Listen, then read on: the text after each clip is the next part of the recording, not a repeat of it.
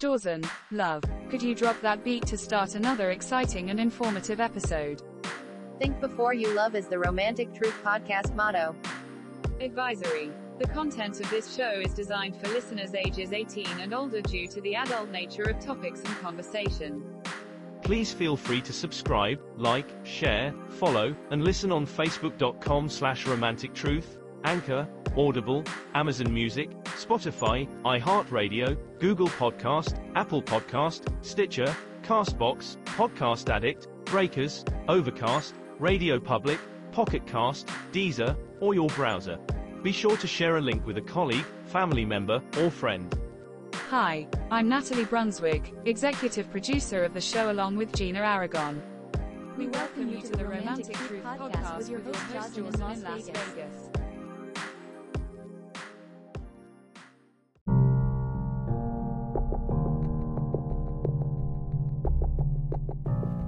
Hi everyone, Johnson with you here, Romantic Truth, Las Vegas.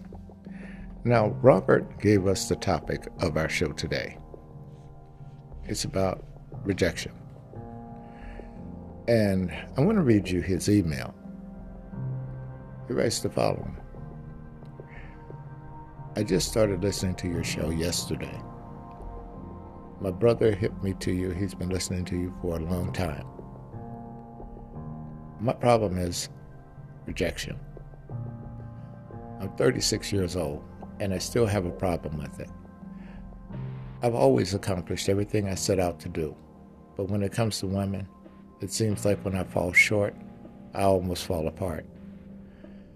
I'm not violent or anything like that, but one thing that does happen with me is that I go into a spiral of depression, a sense of worthlessness, a sense of feeling as though I can't accomplish anything.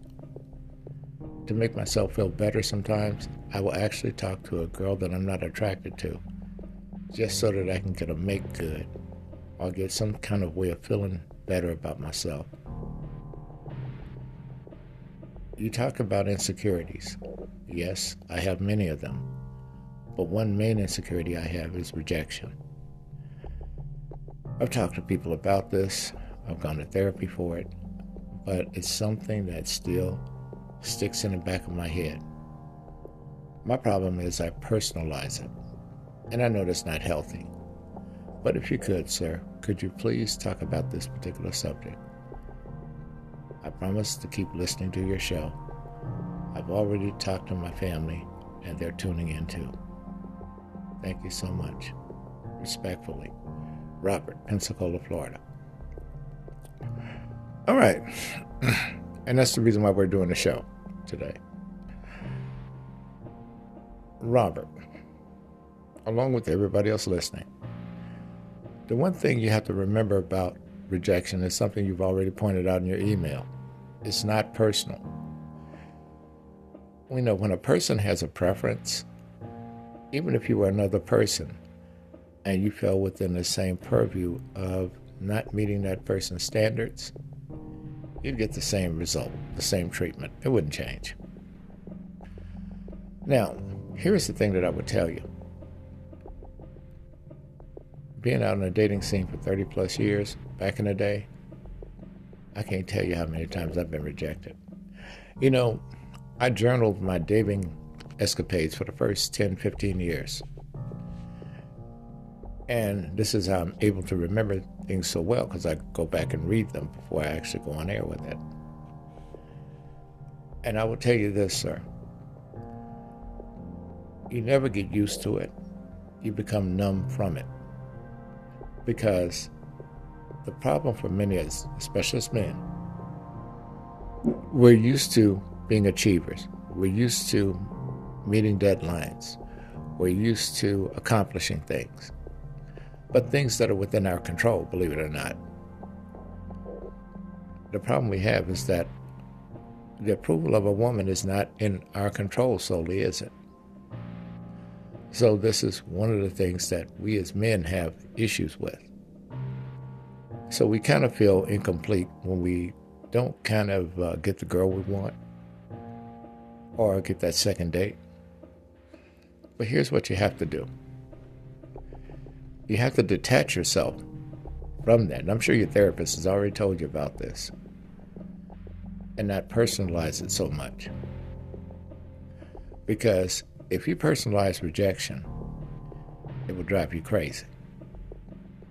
Think about these women who get rejected for the first time and they can't let go. No, they got to have the last word. They got to get to that boyfriend or that ex or that guy that they went on the first date with and liked that he didn't like. She wants to know answers. And that can be very difficult at times. Because what happens, it may get to a point where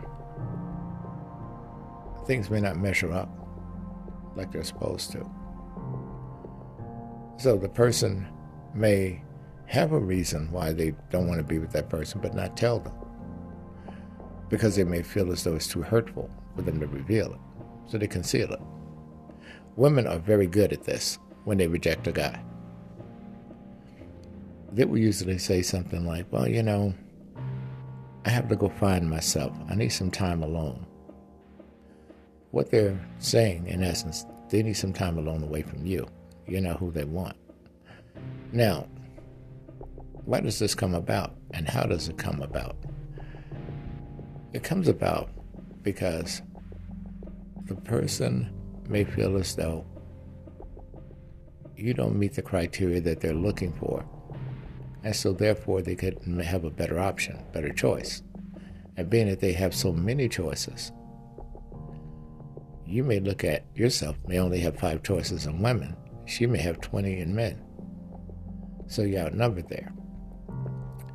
However, the thing is,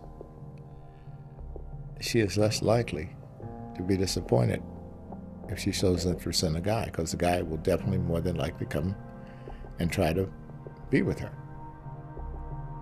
And of course, for some women, they've never been rejected before. And so what happens then, they personalize it. And this when it becomes a problem.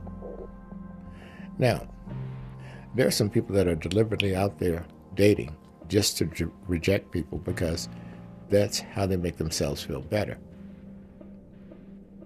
Yeah, we have narcissists that do it all the time. Cutting someone down, that shows them that they have an assertion of power, control over someone. That's why they do it. Ladies, there are men that will not walk up to you, not because they're intimidated by your physical presence. It's because they don't want to face the rejection, but they'll laugh at another guy that tries to talk to you and gets rejected. That's like his security blanket and his affirmation to say, I'm glad I didn't talk to her. Look what happened to him. Now, another thing. Men may not know how to process rejection. Let's look at 2 common archetypes. One, the son who had everything, who mom's never said no, and dad always made provisions for him to have things, even if he had a dad around. So this kid becomes spoiled. And with this spoilage, he tries to make it where his whole environment, throughout his existence, is padded like that, where he's spoiled. So this means that he gets a group of activists around him, friends, advocates, that may more or less become like his entourage. And why he wants these people is to protect him. And protect him based on the sensitivities that he has. Usually these guys will go for women to do that for them.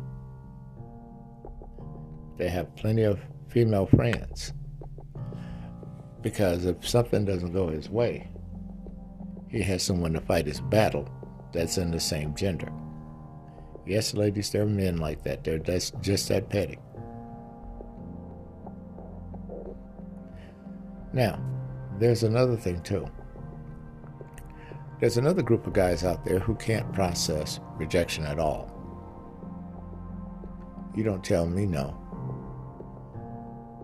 And these people may resort to violence at times. Because not only do they take it personally, they feel as though you, being the person who rejected them, maliciously intended for them to feel bad about themselves.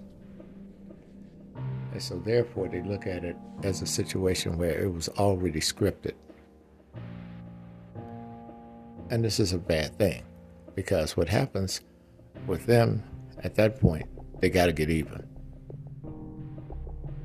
And so it's gone past wanting to love you, wanting to be with you, to anger. Now, an extreme form of this, a guy gets rejected, and you've seen this on many of these crime shows, where the guy doesn't take no for an answer and he winds up sexually assaulting a woman. These are people that cannot process rejection. But they fail to look at it as an opportunity. Being that the person rejected you, take that rejection, move on. Because it's an opportunity to tell you, you know what? I would have been in a horrible relationship had I been with that person. I'm thankful I'm able to move on to better pastures. And I know you're saying, hey, that's just a way of coping with it. True enough, but here's the thing. There's some men that are triggered by the initial rejection just from talking to them. We're not talking about being on a date, but just actually talking to a lady. Because some of them are stuck with anxiety. They're nervous, self-conscious. A lot of women are like that too. And of course, this is the reason why men and women use backhanded compliments to try to get into a conversation with people. They may have an inferiority complex. This person may be too good for me, etc., etc. And they'll give them a backhanded compliment. Oh, you'd look nice if that dress was 2 sizes too short. Because in that way, he got her attention, and he's got her feeling like he does about himself. He doesn't feel good about himself, so I'm going to make her doubt how good she feels about herself, and then she'll talk to me. That's the way some guys do it. Some of you ladies, when you want to be mean to a guy, you come and tell him something like, well, I only date guys that are 5'5" and taller. You look like you're 5'3". Insult a man usually about his height, his hairline, and his penis size. Those are usually the three. And the latter, she doesn't know anything about because she hadn't had sex with him. But she's trying to make him feel small. Trying to hurt him that way. Now, here's the other thing. It's unfair. I got rejected by a lady one night, and her girlfriend came over, and she said, I'm so sorry by the way she did you. She was drunk. She had been drinking. And I'm like, no, you don't need to make any excuses. She didn't want me around her. I could accept that. You sure? I'm like, yeah. And she was trying to do damage control for her girlfriend, and I told her. I said, when are you going to grow up and be a woman and quit making excuses for grown women? She thought about it for a minute, became very defensive. What do you mean? That's my friend. No, you're her fool. She could stand on her own 2 hind legs and apologize. She didn't do it, no problem. Now, she thought for a minute. I thought for sure when she left the table, I wouldn't see her no more for the rest of the night. So the women got to talking at the table, and there were guys they were dancing with off and on. But the one friend that came over and talked to me, she came back about an hour later. And she said, "Do you mind if I sit with you?" I said, "No, that's fine." She said, "You seem to be easy to talk to." And she was wiping the tears from her eyes. And I said, "What's wrong?" They started telling me drama that they had. The woman owed her money and hadn't paid her. And I said, so what that would have meant is that she's looking for somebody that's got money. And she started looking at me and she was like, she does have a problem with shopping. And then I just told her, I said, you know, what this means is that I benefited from her rejecting me. And from her rejection, I met you. And you seem to be of sound mind. We wound up talking for about 3 hours the rest of the night. Her girlfriends got upset because she wasn't coming back with them.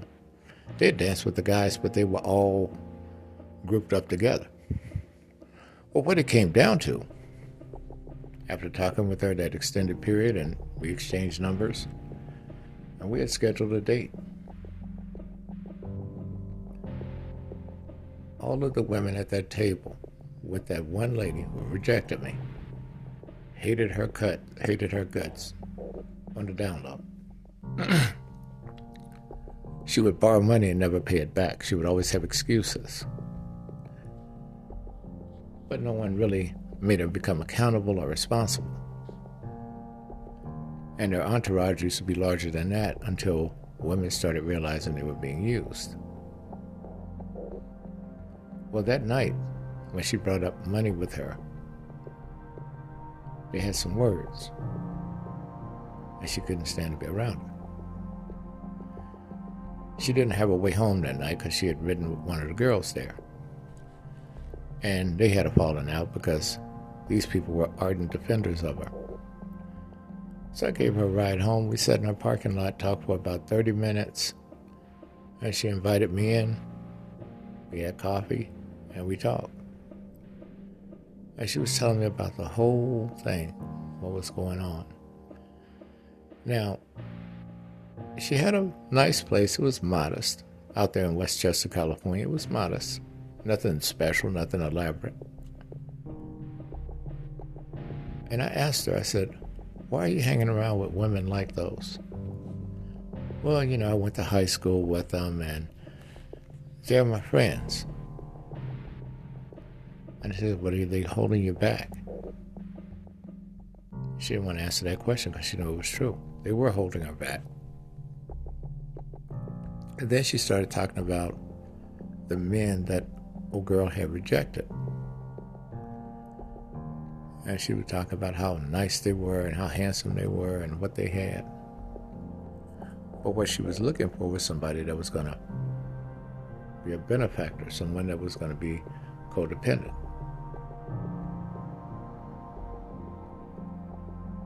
Now, the interesting thing was this. I left that night.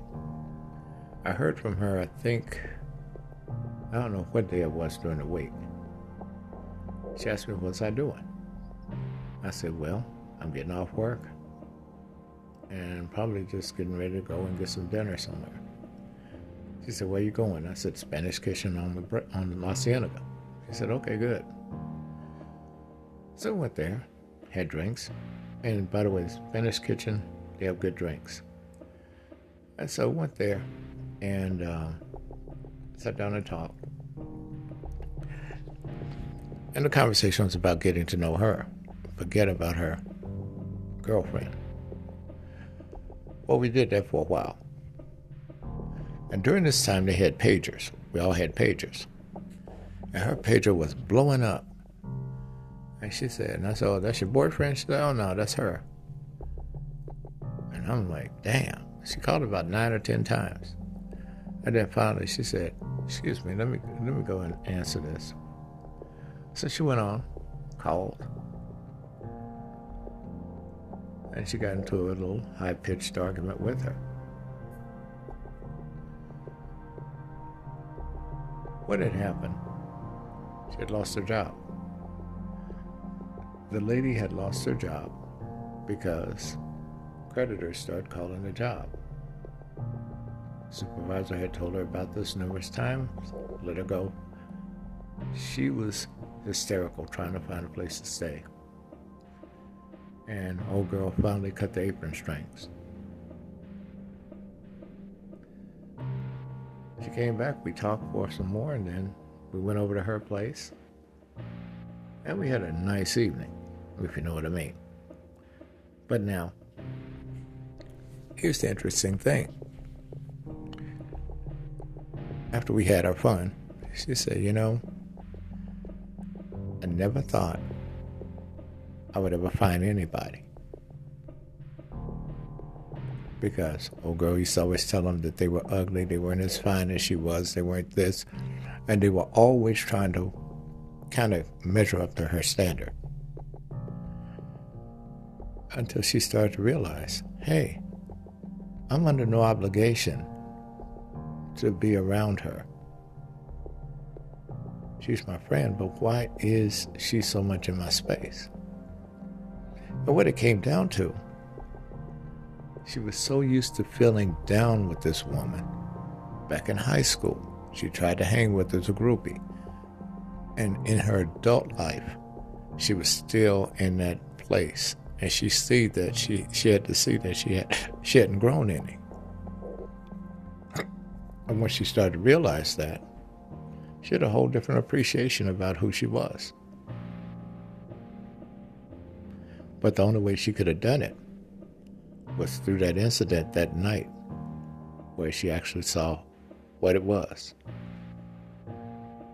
Now, you know, I had to ask her. I said, you know, you didn't have to come over to my table and apologize on behalf of your girlfriend. She said, no, I did that because I liked you and I didn't want to say anything. That's cool. That's so cool. The funny thing about it, old girl got an adjunct professor's job at NC State, North Carolina State. And she was so sad about leaving. I said, no, you need to go. Take it. And she went on and took it. She worked at several community colleges in California, but she couldn't get the traction she wanted in her education as far as her job. So it was cool. I was a little shaken up by it because I really liked her. But, you know, I didn't want to be a roadblock in her life. And sometimes it's hard for us not to be that roadblock when we start becoming selfish about the person we want. We'll talk more in a minute.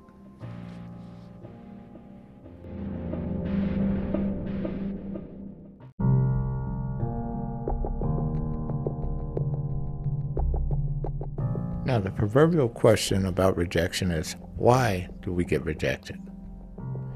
There's a plethora of reasons. There's not just one specific reason. Now, let's look at some of them. It could be the way you look. It could be your height. It could be your weight. It could be the way you're built.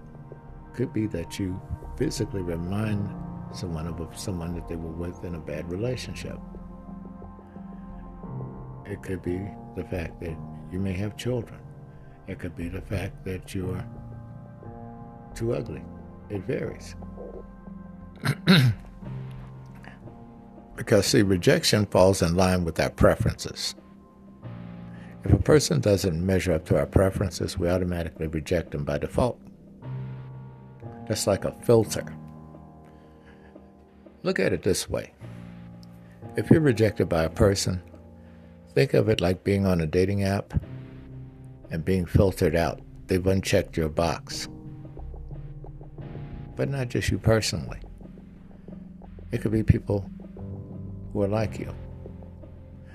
I remember one time, there was this lady that I wanted to talk to out at UCLA when I went out there to visit. And I just met her. It was a chance meeting. And at that time, UCLA had a screenwriting class that I wanted to take. And I saw her going to the same building in the same room. And I'm like, cool. Well, after that was over with, I just asked her name. And before I could get, what's your name out of my mouth, she said, oh, I don't date black guys.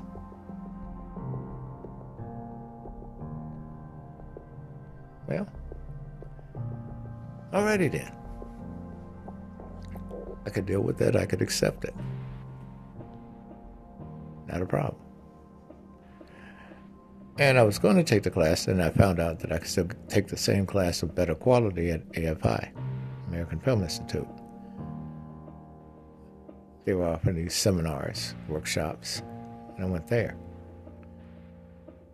Guess who walks through the door? She does.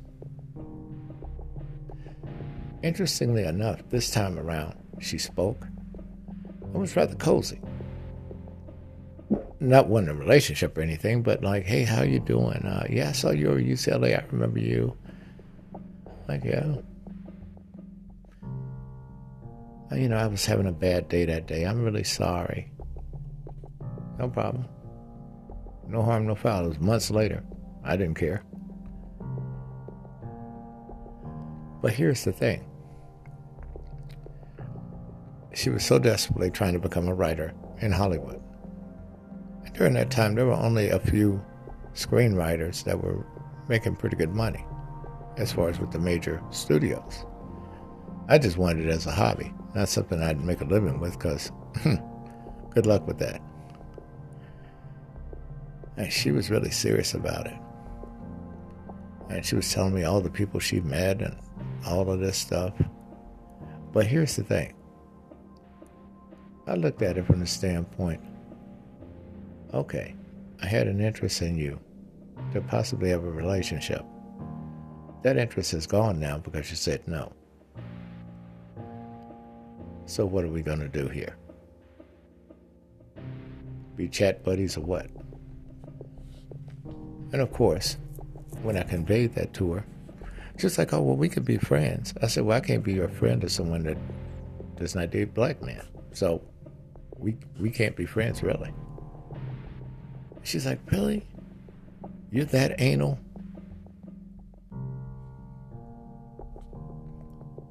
Well, I'm just being accountable. Why would I want to be with someone, even as a friend, that has an issue with the very thing I am? No, thank you. But she thought she'd have an attaboy pat on the head. I attended a few of the courses and I left. Well, they were really workshops. We didn't have to register or nothing like that, but it was cool. Learned a lot. But here's the thing that got me the most. I started running into this through a period of time where I got the old, I don't date black guys thing. I even got that from black women at one point. No, I'm done with you brothers. And I'm like, really? What did I do to you? Oh, no, I just don't deal with brothers. All right. And I wasn't going to try to convince them or persuade them. But I did ask this one lady, why not? And she went down a laundry list of things, and all of those had to do with bad experiences she had with black men. And she said, now, don't try to persuade me any different. I said, oh, no, I won't do that. Because what you've experienced was something valid that you made an assessment on. Can't argue that. I didn't live your life, so I wouldn't know. Now, a lot of other brothers would have probably shot her down for that. I didn't. And she said, well, you probably don't like black women. I said, I like every type of woman. There's no problem as far as race. Is she a good woman? That's what I look at first. That's what's important to me. And of course, she sarcastically rolled her eyes and said, yeah, right. But this is what you run into sometimes. And as men, we run into this a lot. When we get that attitude, that's the reason why I tell you guys, She gives you attitude, you just exit. Don't even bother talking to her. You don't need to. You're wasting your time. And even if she was to soften up underneath that hard shell she's trying to project, what kind of woman do you really have?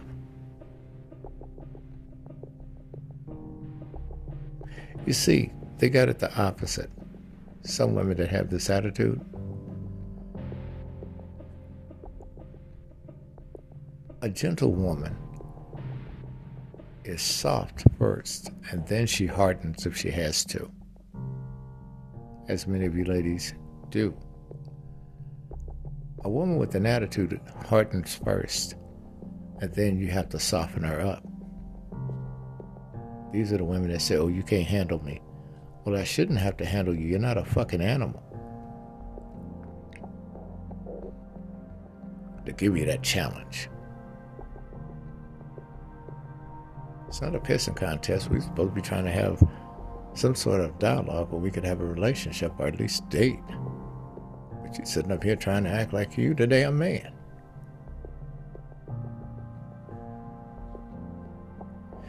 Now, there's another thing you'll run into, guys, as well.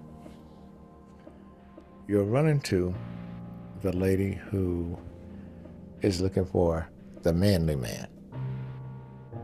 Now, as we know, all of us men are not the manly man. We're not walking around with our damn axe over our shoulder, wearing blue jeans, Doc Marten boots, and cutting logs and shit.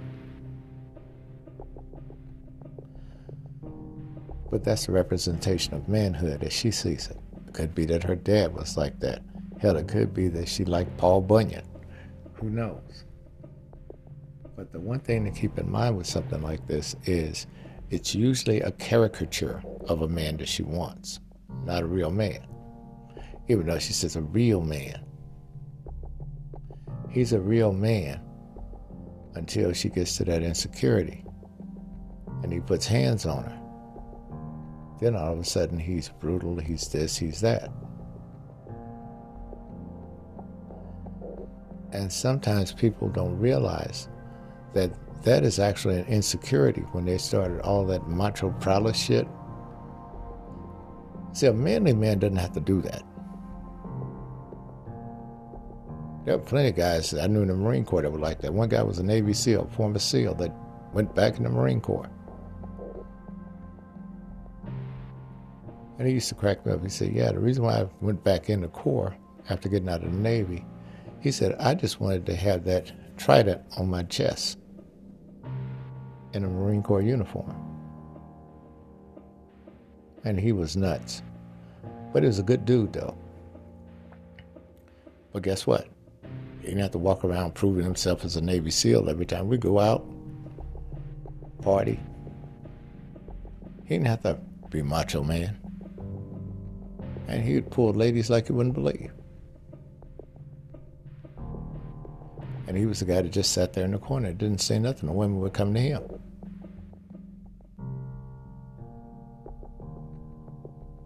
But see, that's the thing.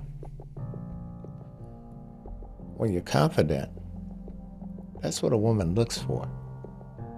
She's not looking for a caricature of a man. That woman that's looking for that caricature, she's still living in the world of make-believe. I can't tell you how many professional women I knew back in the 90s that started dating thugs. That was a big thing for them. Because thugs were popular at that time. Tupac was around. These women, they didn't want no one now. They wanted a thug. I had plenty of my friends get rejected by the man. She ain't even looking at me. She said that I ain't hard enough. I said, so what you gonna do? Sag your pants, wear some Jordans, put your hat on backwards to try to fit in? Well, it looks like that's what the women want. And he did it. Still got rejected because then they looked at him as a wannabe. The key to rejection is this, is to accept it. Not to try to configure yourself to be someone that's likable or accepted. And we spend a lot of times in our lives trying to be liked by people. And with that, we forget who our identity is. You don't need to be a chameleon. You could just be yourself and not have that to worry about. It's much easier. Trying to take on that hardcore persona. Trying to be something you're not, like some of those rappers were back in the day. Talking about how hardcore they was and all this other shit about, doing this with the police or doing that. They were all about making money. They weren't fucking with that street life. It wasn't them. And sometimes we get carried away in the fantasy. And the problem is, many of these women, they will see that and say, I want that. And so what are these guys going to do? They're going to comport themselves to fill that obligation. So these women will see that and be with that.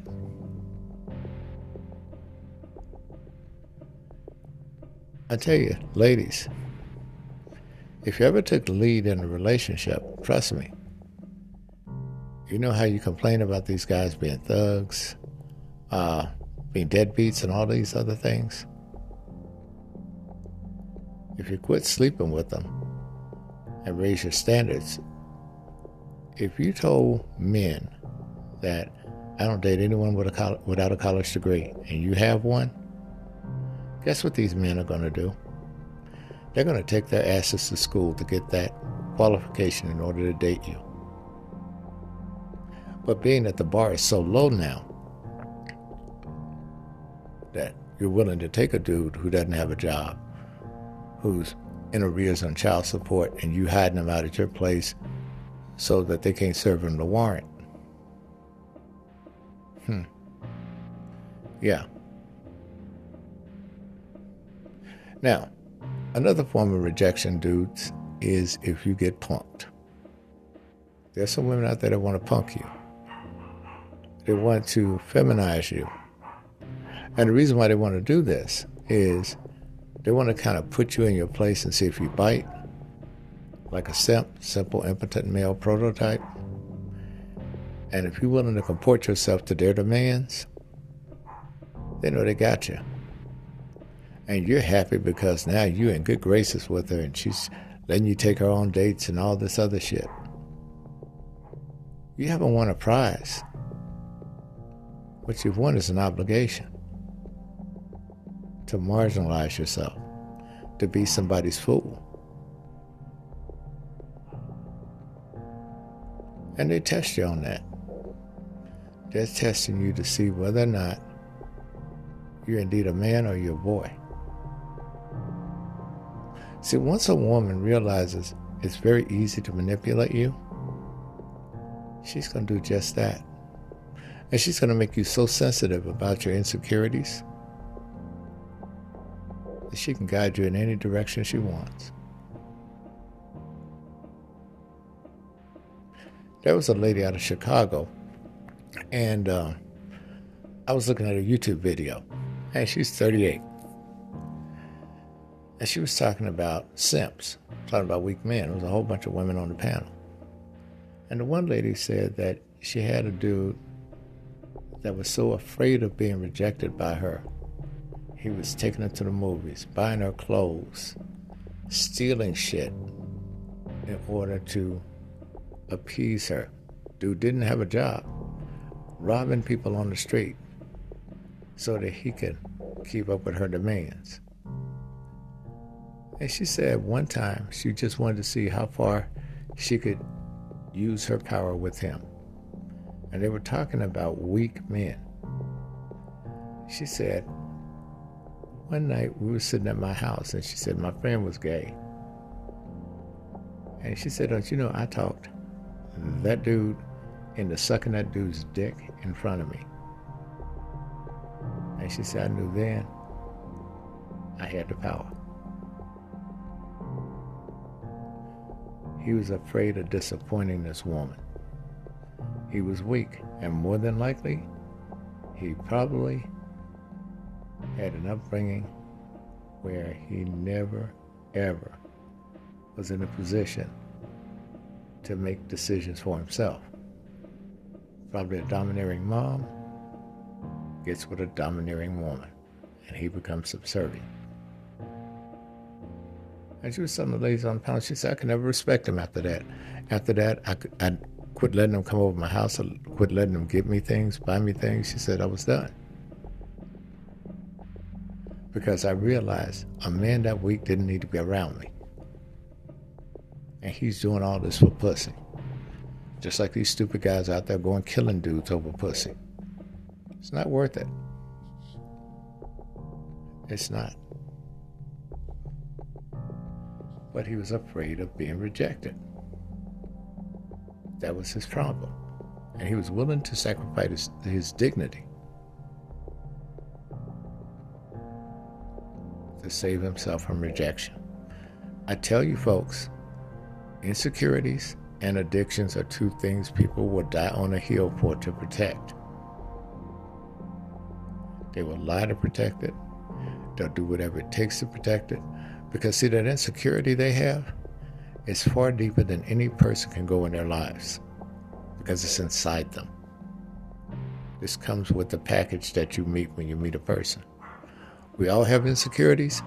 There are some people that are anxious about those insecurities to a point where they don't want anything to come close to exposing that. More in a moment, folks.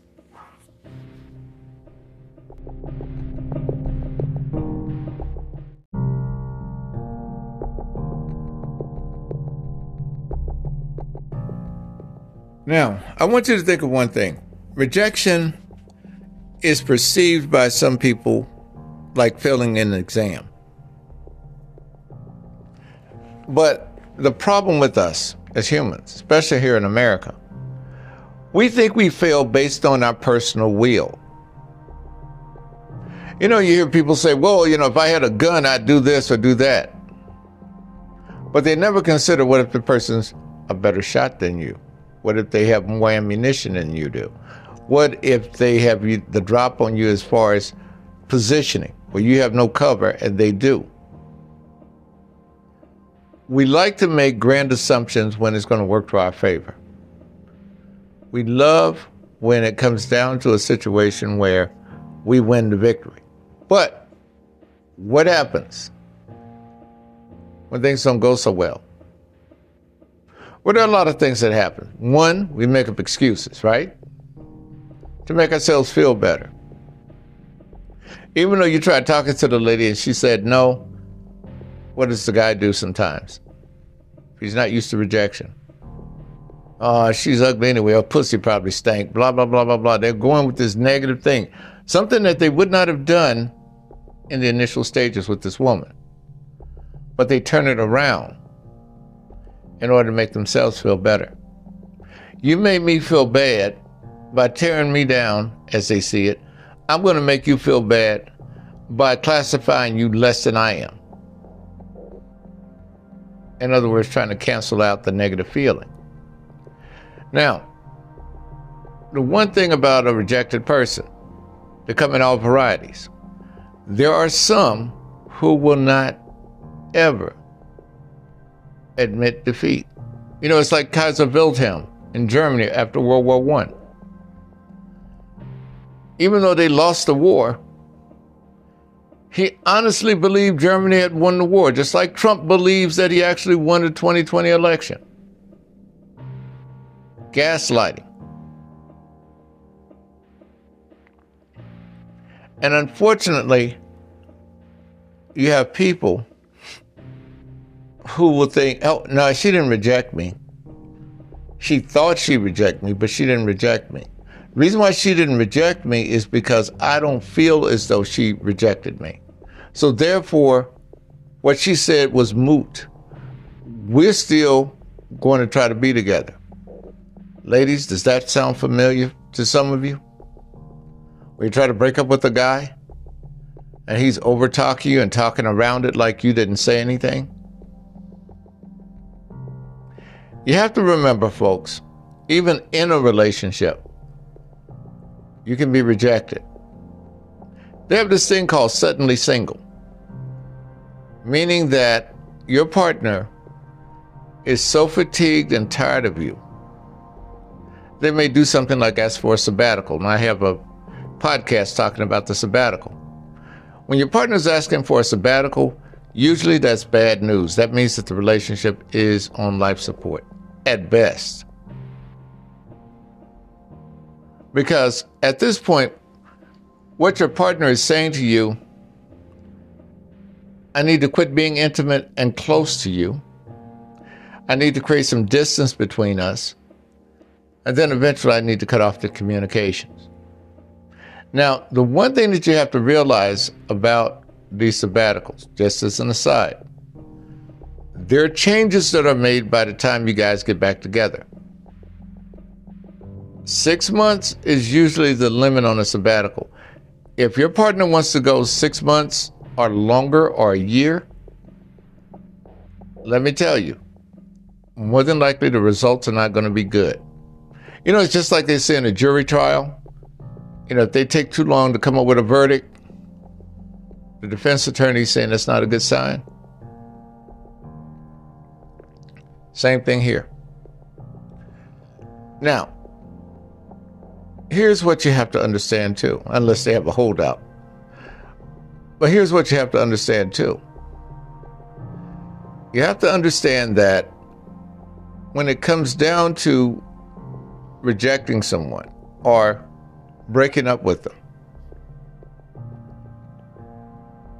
you want to be empathetic, but not so empathetic until you wind up staying in the relationship out of guilt, blame, and shame. See, those three people pretty much work together. And I call them people for one thing. They all have a specific purpose when it comes to us. But these three elements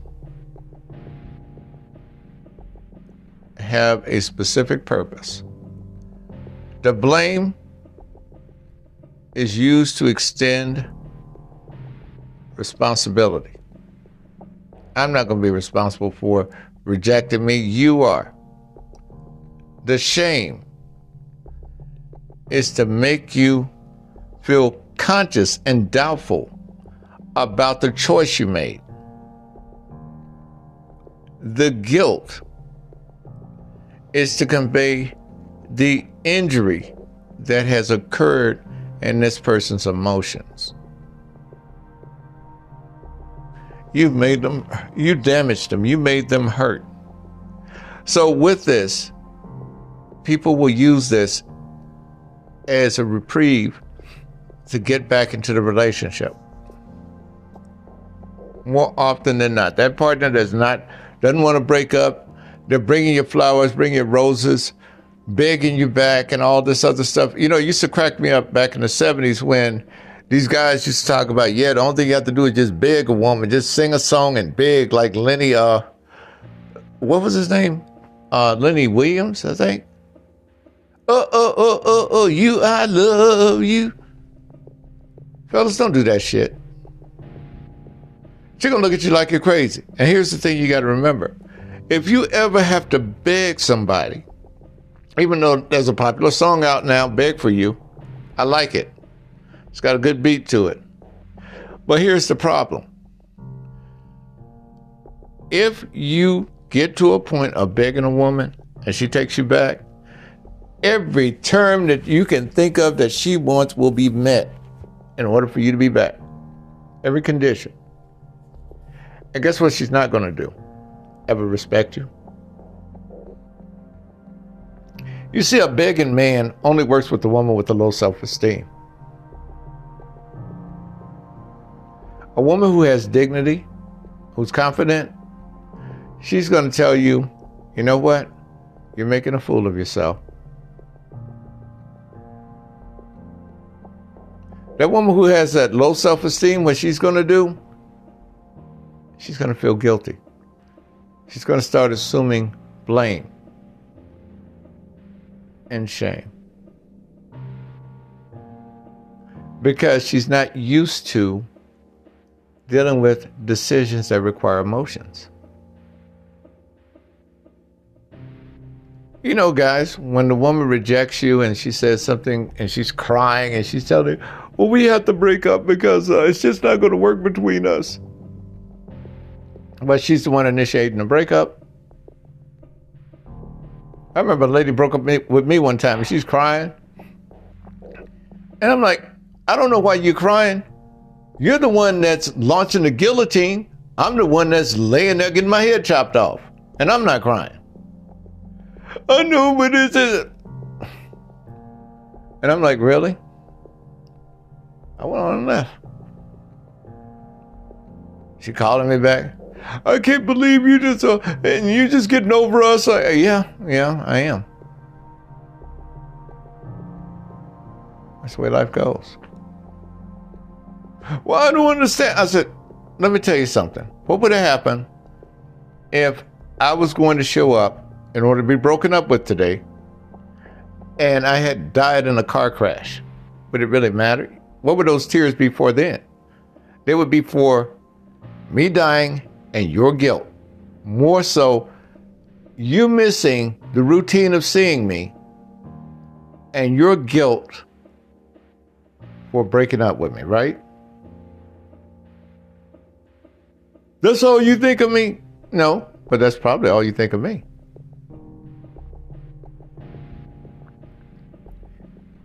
You see, what happens a lot of times with our emotions is based on how we feel about ourselves. It's not necessarily our feeling for others. We can empathize with people. You know, I look at these school shootings and stuff. I don't have a kid in school, but I can empathize with them because of the fact that I was in school once, like they were. I was fortunate because we didn't have those kind of shootings back then on a mass scale like they are now, for sure. But I can't feel that person's pain because I was not in their shoes. And we have to understand this from the perspective that when we break up with someone or we reject someone, yes, it's nice to be empathetic and considerate of that person's feelings, but what we also have to realize is this. You never were that person. You never went through their history. So you can't really empathize with some of the things that they're going through and how it affects them. I'm not saying you have to be callous, but the thing you have to do is remember, somebody has to be adult in the room. When you're breaking up with someone, if you're crying and that person's crying, trust me, more than likely it's going to be canceled out. I can't tell you how many couples I've seen. Wife getting ready to leave him for another man. He's crying, she's crying, and then they wind up fucking, and she gets pregnant. And now she wants to stay with her husband because of the child. Seen that happen more often than not. What I'm telling you, when you're dealing with this and you're getting ready to reject someone, understand to be firm. You want to be sensitive about the feelings, but the thing you want to do is make it as short as possible. You know, I had one friend of mine, she said what she likes to do is when she breaks up with a guy, she'll go on a date with him. I told her, you're asking for trouble.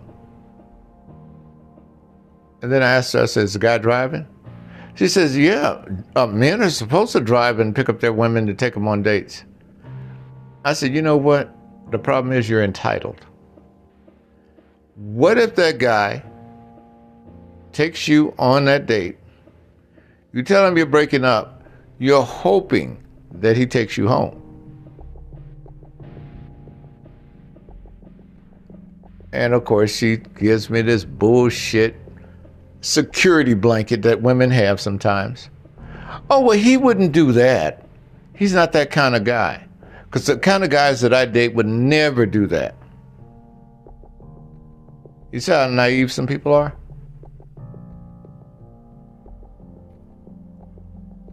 How the fuck are you going to go and tell somebody about someone else's capacity, mindset, and experience, and you know nothing about them internally like that? You only can go by the choreographed behavior that they've given you that you see every time you meet them. You don't know what that person's capable of. All humans have the capacity to kill. What you're hoping is that you don't find somebody that's going to use that.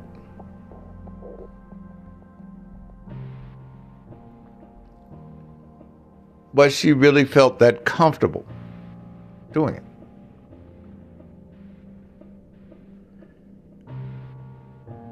Another thing too, you will find people who become obsessive based on rejection. In other words, that becomes motivation for them to become obsessive. If you would have broken up with them, they would have probably looked at it from the standpoint of, well, I'll go and find somebody else. But you know, when you dig your heels in and you say something to the effect of, yeah, we need to start seeing other people. Why? What have I done? Because, see, that's the first thing that a person who's rejected is going to ask. What have I done? You know, ladies, when you tell a guy, oh, it's just me, that's a bullshit excuse. We know then you're trying to wiggle out of a relationship. A lot of women used to be mad at me when I tell them that shit when they're getting ready to break up with me. Well, you know, it's me. I just need some time. I'm going to give you all the time you need, like the rest of your life. What are you saying? It's done. Oh, so it's done like that? Yes. Would you like a program so you could flip the pages and see how done it is? It's done. But I thought that we could just take some time. No, we don't need to take any time. You said it was you. So I'm going to leave you with you because I need someone else in the relationship, and it's not going to be you.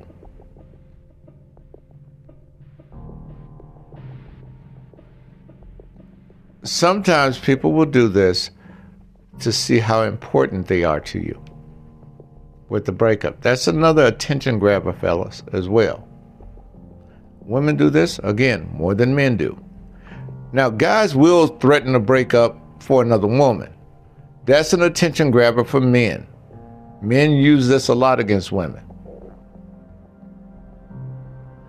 But here's the thing.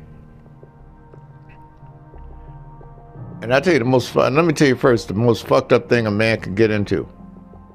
Trying to leave his woman for another woman that has contingencies on her part. In other words, he can't make that smooth transition from his woman to the other woman because she's got some circumstances she has to get through, such as maybe a divorce, breaking up with a boyfriend, you name it. And he's over here talking shit to his woman, right? Oh, I'm going to leave you for her, blah, blah, blah. And she's trying to wash the dishes, giving him all the pussy in the world, doing everything in the world for this man to keep him at home. Well, here's the problem. He doesn't have his future secure with this other woman yet. So he's vulnerable. Now, women sometimes call the man's bluff. Oh, you want to be with her? Fine. And then she goes on and starts rebuilding her life. This is how women who don't go to the mat for a man wind up with their dignity, their self-identity, and everything else intact when they leave a relationship over something like infidelity, where he's getting ready to go and move on to this other woman, or thinks that he is, but there's a contingency on her side. You made the choice for him. There's one thing people don't like. It's for another person to make a choice for them. Remember what I told you. People give you choices. You make decisions. That's the distinction. If you abide by their choices, that's all you get.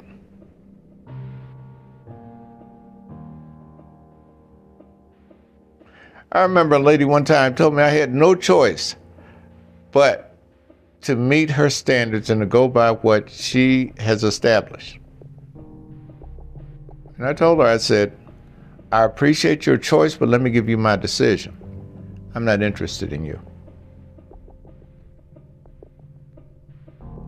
Took away her power, took away everything that she had brought to the table.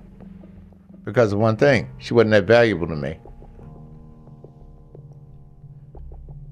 And sometimes you have to be like that. I don't respond to ultimatums. I don't give them.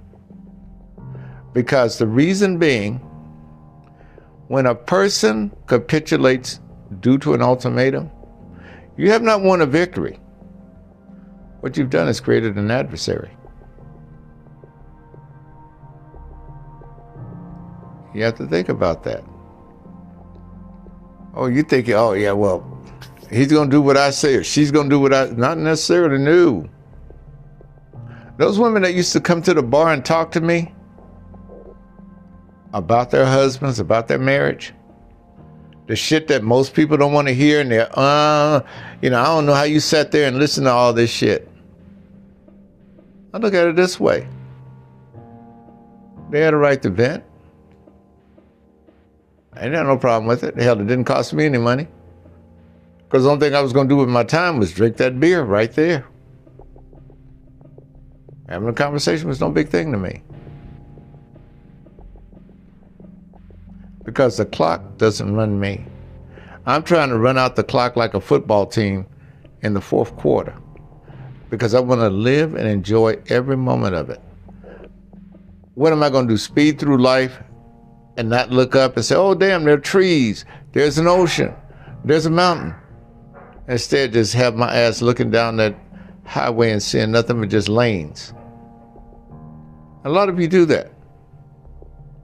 Then before you know it, you start working at 20, then you're 40, and you haven't really had a chance to live yet. This is how you get these people in their 50s and 60s talking about some damn kayaking and skydiving and hiking and mountain climbing and all this shit. Because they let their lives pass them in real time.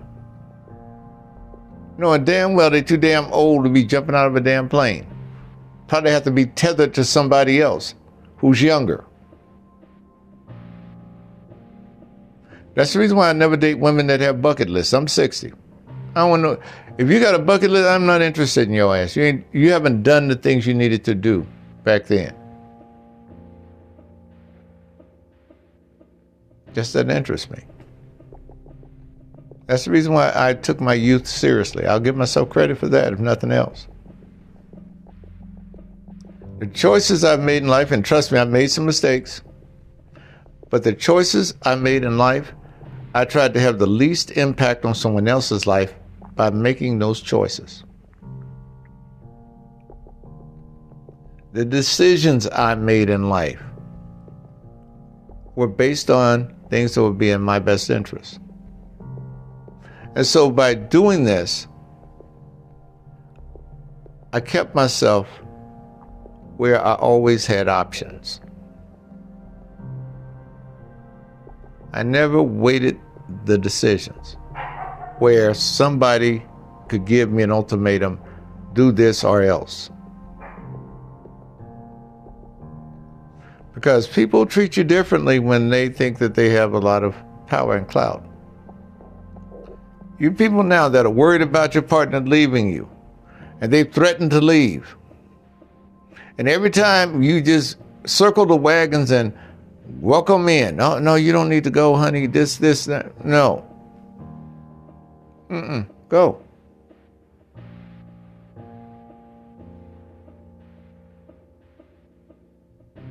Yes, emotionally you'll be missed a bit, but you know what? We're not going to have a funeral for your ass, so later.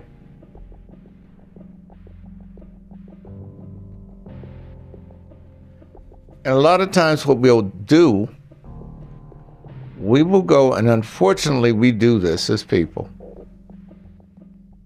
We overextend ourselves to people that don't really warranted.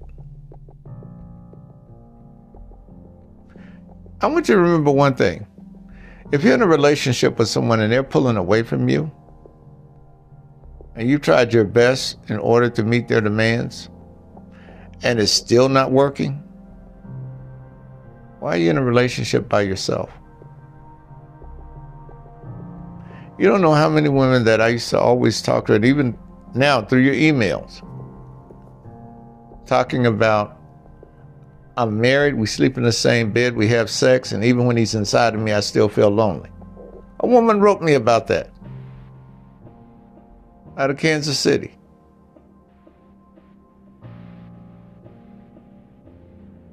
And I told her straight up, you run out of love.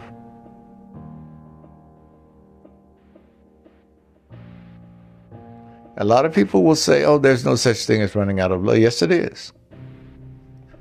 Because what love is, for the most part, for most people, it's a delusion.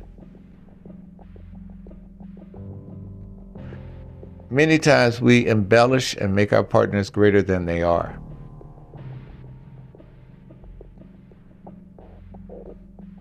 Because we all have narratives for the person we would like in our lives. And that person might have fallen short. But we make excuses and exceptions for them, don't we?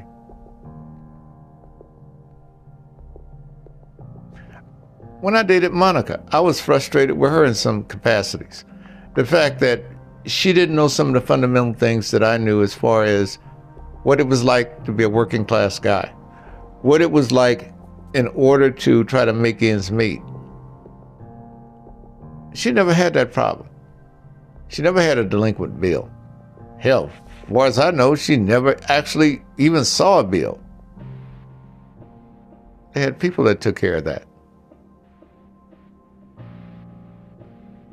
And so in a lot of ways, when we first started dating, I was kind of envious of that. But I had to realize, why should I be envious? She was more fortunate than I am by birthright. Why should I make her the brunt of my anger or the brunt of my frustration? It made no sense. I was the one with the problem, not her. So I can openly admit when I'm wrong. Some people can't.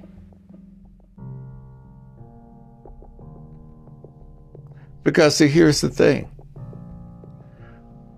When you don't admit you're wrong at times, you're being disingenuous to yourself. Again, people treat you according to the way you treat yourself. More in a moment.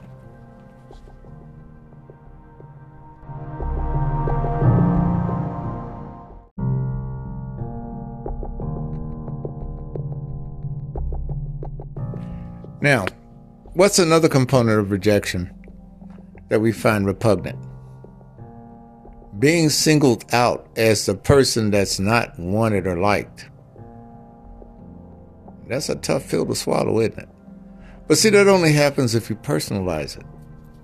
So if I went to the bank at 7 o'clock in the morning, and maybe the janitor's still there, just making sure that they've cleaned up everything, should I expect the janitor to open the door for me as a customer? Of course not. Now, would that janitor do that to anyone else that walks to that door? Everyone that's not supposed to be in that building, right? So how could you personalize rejection? Because that's the same concept. So, take for instance, a person doesn't like to date African American men. As plenty of women have told me in the past.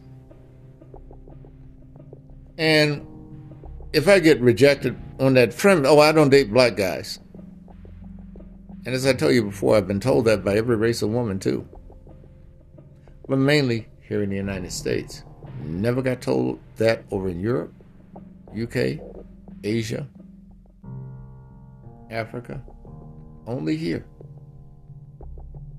Only in the United States have I ever been rejected by every race of woman based on my race.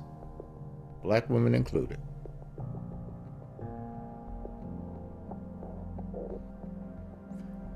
I thought I'd never see the day that would happen. But it did, several times over. But one thing that I realized, I didn't feel singled out. And I know some people are like, well, what if he's lighter or whatever? I don't look at it that way. You made that choice, that's on you. Okay, fine. I move on. But see, here's the thing too. When we look at rejection, we have to consider a few factors that are involved with it. That person apparently saw something in you, or there was something about you that they didn't find tasteful for them to go forward with you in a relationship. You don't know what it is. They're not going to tell you what it is. The woman's not going to tell you, I can't date you because your hairline's receding. I can't date you because your feet are too big or your eyes are too close together. Some will when they're trying to exploit you and make you, of course, the laughingstock. But the reason why that happens, you got to remember, they're doing that for entertainment. They're doing that for attention to them. That's what that's about. They're using you as a catalyst in order to make themselves feel better about themselves. That's all that is. But more often than not, they'll lie and say something like, I'm married. And fellas, let's go over some of the routine playbook rejections that women will use. I'm married. I'm seeing someone. I'm engaged. I'm not ready to date right now. I just got out of a relationship. My family wouldn't approve. I don't date this kind of guy. You're not my type. All of these are deflective moves in order to just say, you know what? You're not someone I'm interested in.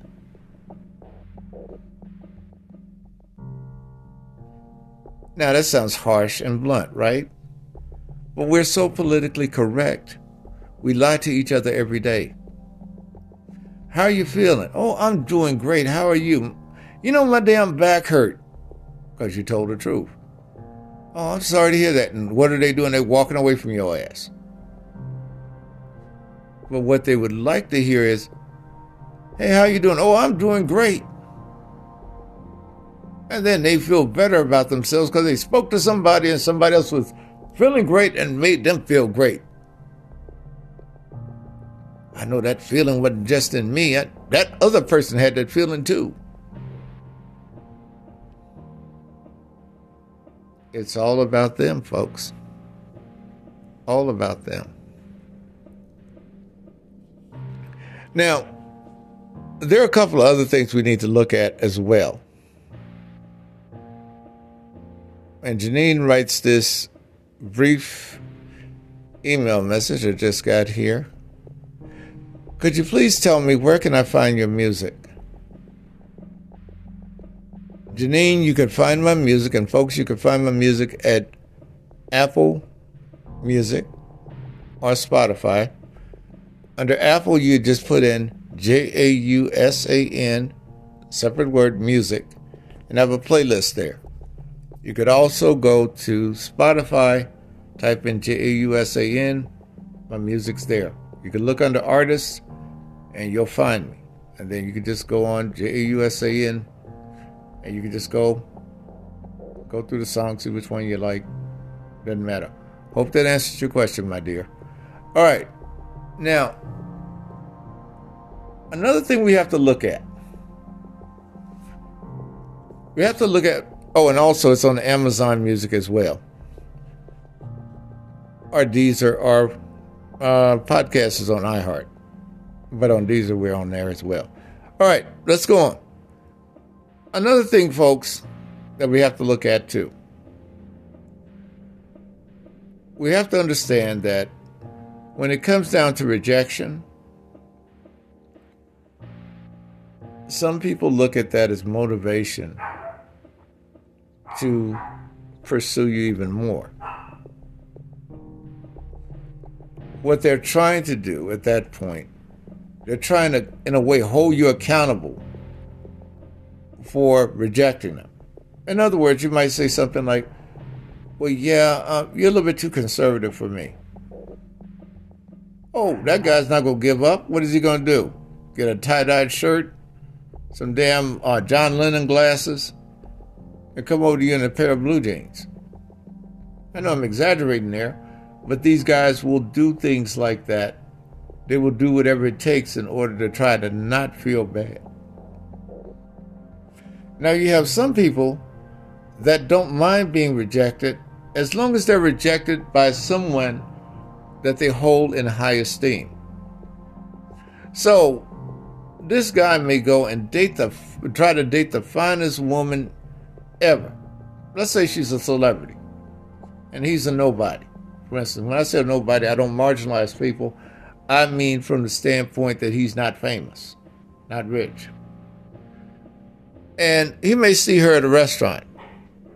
As my friend saw this one actress there one time, and he got this, but she was nice about it. And she told him, I'm preoccupied with my career. I don't have time for a relationship. And he was cool with that. He asked her for an autograph, took a selfie with her, and he was happy. But here's the thing. A lot of times, people will go for someone that's way out of their league because, see, that level of rejection actually boosts their self-esteem. So they'll go and say, oh, I tried to date so-and-so and she turned me down, because that's a sense of pride. I got turned down by a professional. I didn't get turned down by an amateur. So, in that sense, when they go for someone that's, of course, not so wealthy or whatever, they have a little attitude. Because what has happened, they've been rejected by people that they deem better than the person that they're now dealing with. So they may be a little bit more narcissistic based on that.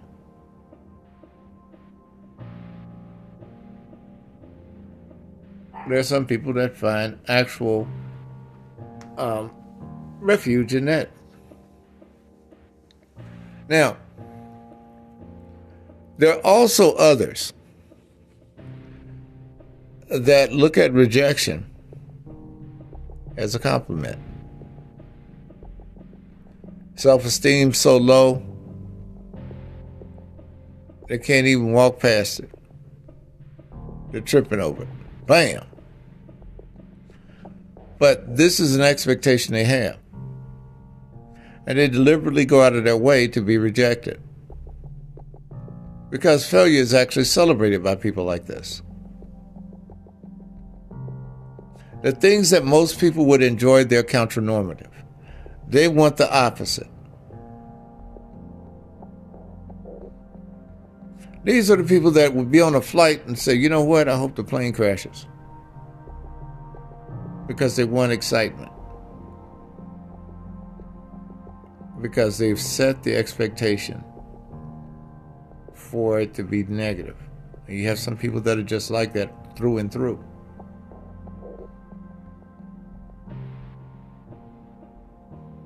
So you have all different types that you deal with. And there's a variety of ways people handle rejection. Good, bad, ugly, and indifferent.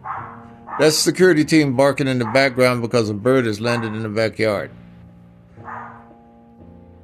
Now, the other thing to keep in mind,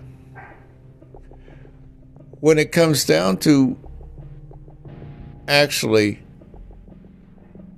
how could I best say it? I wouldn't say breaking up with them. Take, for instance, you're in a situation, you're on a date, and you already decided that you want to end the relationship. And you're trying to bring the conversation to a point where you can kind of lay the framework for the breakup. where a lot of people run into difficulty here is that what's the best solution for most now, especially in an electronic environment? It's ghosting. Well, you're on a date with someone, and you don't want to necessarily ghost them, but the relationship is pretty much in the doldrums, dead. Some things you could do. Hey, so if we're not together, what do you plan on doing with your future? Hey, what do you mean we're not together? What are you talking about? No, I'm just saying hypothetically, if we weren't together. Oh, I'd probably go on and date your best friend. Or I'd probably do this or do that. The reason why I'm saying this is because a lady actually asked me this one time when she was going to break up with me. And she says, well, what are your future plans if we don't make it? I already knew our relationship was on the rocks. The reason being, her career eclipsed everything. Family, friends, everything. And I told her, I said, you know what? I want to talk to your best friend. Why? That was the first thing out of her mouth. Why? I said, because she has time. I've talked to her more over the phone than I have you. Because you've always had her call me to tell me why you couldn't make the date. So as I see it, should be a better deal.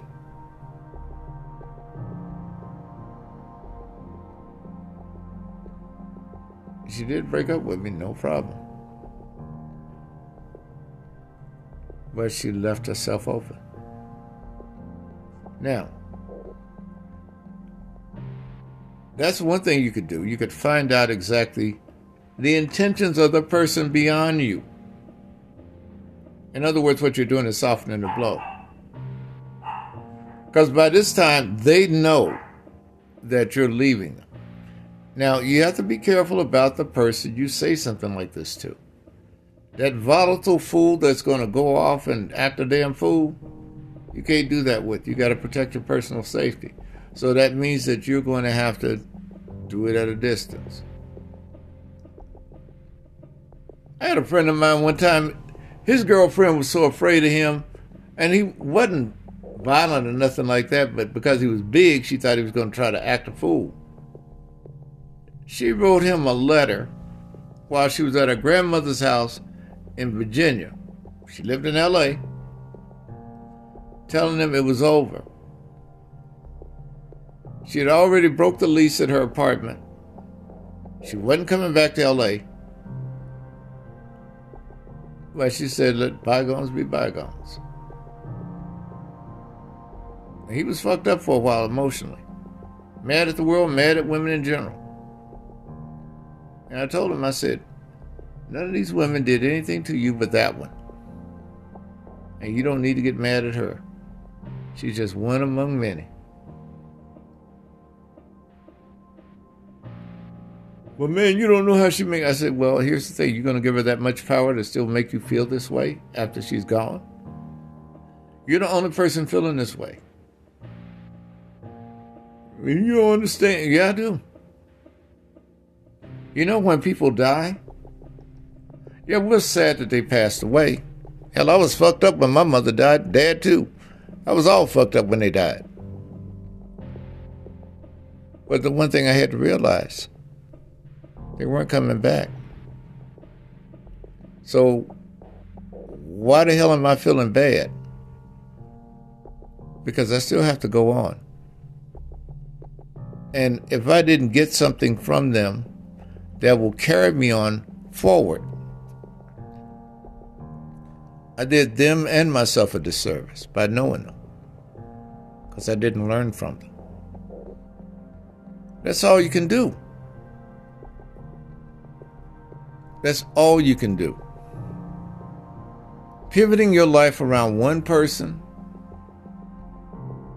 who has the capacity to break you down by leaving you, you're in bad shape. You know that 10% of objectivity I tell you to keep, no matter who you meet, who you love, who you like, you always keep that 10%. The reason being, if you give them 100%, and when I say 100%, I'm talking about 100% as far as trusting them without any boundaries, you're doing yourself a disservice. Because at any point, if that person sees that that's a weakness, even though you have the greatest intentions, they're going to use that against you. So you want to keep that 10%, just in case. They could be influenced by other people. I had a friend of mine one time that got actually cheated out of a relationship because this woman joined a church. This church they joined, she went in there with the pastor telling him about how they were living in sin. Pastor said, nope, ain't gonna have it in this church, you got to get married. They'd only known each other 6 months. And she's pushing up on him for marriage. And he was telling me about it, and I told her, that's too soon. You don't know her that well. And I told him, she did a power move on you. She wants you to get married to her. And the way she did it was by joining that damn church. And that's going to put all the pressure on you, because now she has a chorus of people telling you to get married. Well, he went and talked to his mom. Mom told him, you'd be the biggest damn fool in the world to marry that girl. He capitulated and married her. Marriage lasted about 8 months. 8 months.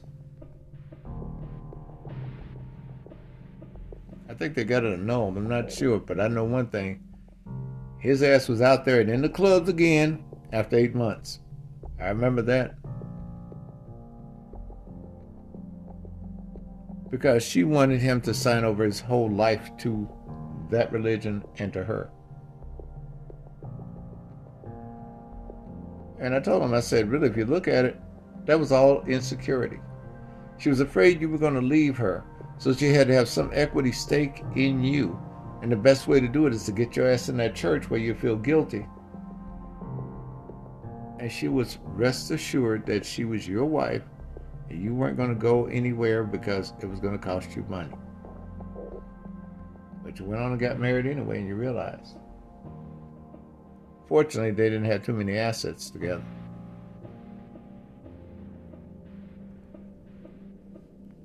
Now, another thing about rejection that we also have to consider.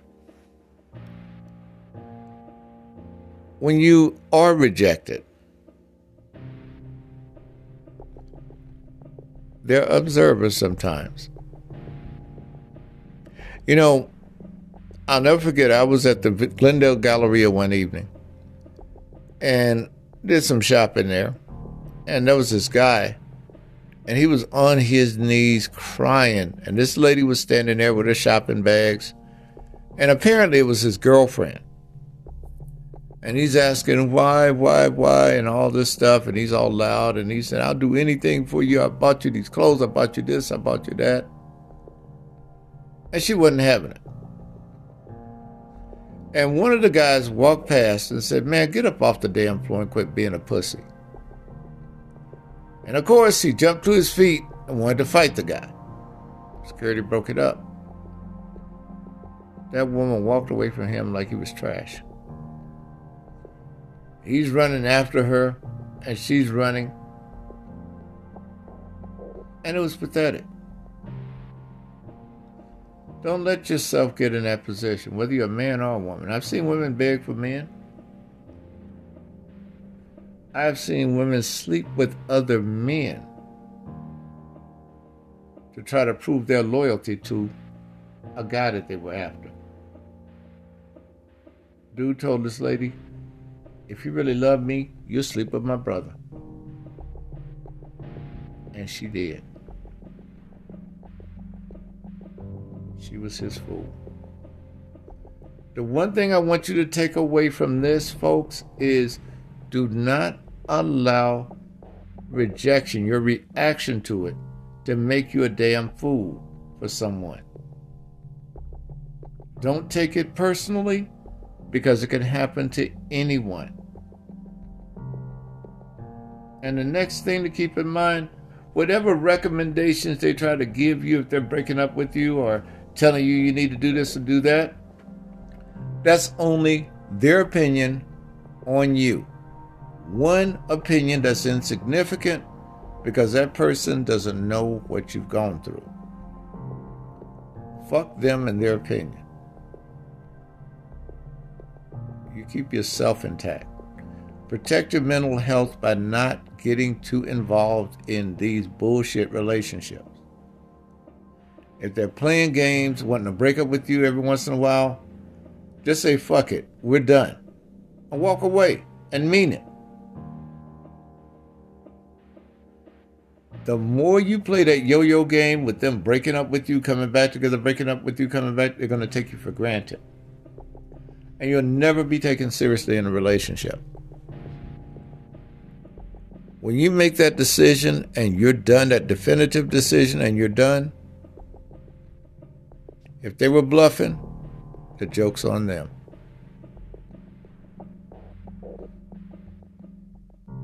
If you're going to break up with someone, instead of sitting there crying with them, yeah, true enough, you're going to be emotional and all that shit.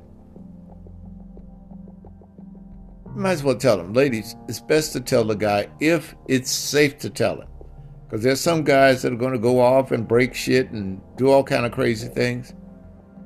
You want to be in a public place if you are going to break up with someone, if you're going to do it face to face. But you got to prep them prior to that so they will know. If he's violent, nope, you don't need to be there. You could ghost them. I don't recommend it, but you can. Usually when a person is ghosted, they're going to try even harder to find you, to get answers, to get closure. Some of you have to realize that in some cases there will be no closure. Your closure is the end of the relationship. They close the door. We have to consider the fact that we're rejected every day and don't realize it.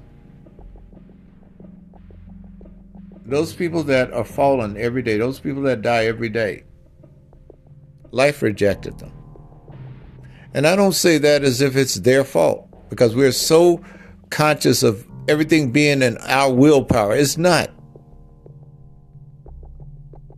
It's life. You got to remember, we all showed up on this planet not knowing what the fuck we were or how we got here or anything outside of sex. Life is under no contractual obligation to ensure that we live any time on it. We just live in the moment. We could plan for the future and hope things work out. But we also have to look at it when we die. Life has rejected us as well. And what do we do as human beings? Yes, we grieve. But what do we also do? We reject acknowledging that they're still alive, don't we? I know it's a hard thing to really, process, but that's what it comes down to. I don't mean to be flippant about it at all. Some of you have lost loved ones. I've lost loved ones. And I know. And I know one day I'm going to try to wake up, and more than likely I won't. But the sun is still going to probably come up. People go to their jobs. People have babies. People have relationships. People have funerals. I won't be among them. I'll be dead. And I'm okay with that. So, rejection has many forms that we don't really look at and really think about. But what we have to understand is that through it all, it's part of our existence. Take care, folks. Pleasure talking to you.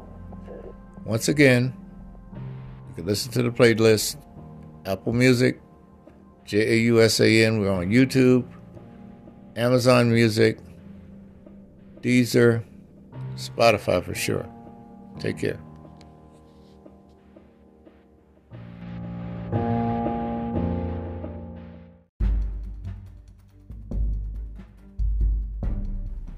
I would like to personally thank you for listening to Romantic Truth. You may follow us on Facebook.com/Romantic Truth.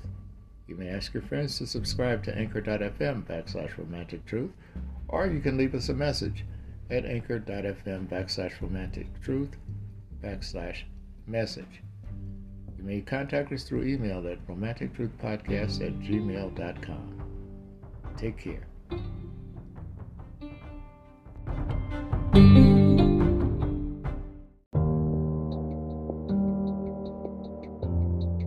Romantic Truth would like to take this opportunity and applaud our listeners and over 40 countries for their support.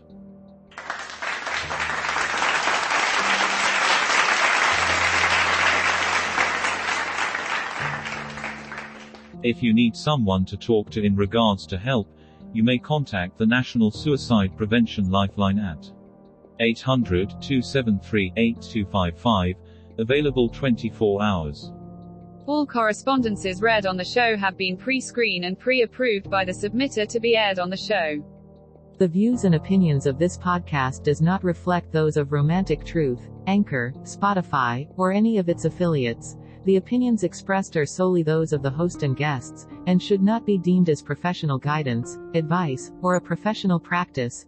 In the event you may need professional assistance, contact your local federal, state, or county agencies for specific assistance in social services, family counseling, or mental health services.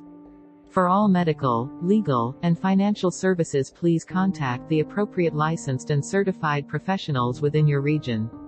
The music that is provided on this podcast that is not provided by Anchor is used under waiver by Jaws and One Music for fair use. Please be advised that the content of this podcast is under copyright by Romantic Truth and James Adams.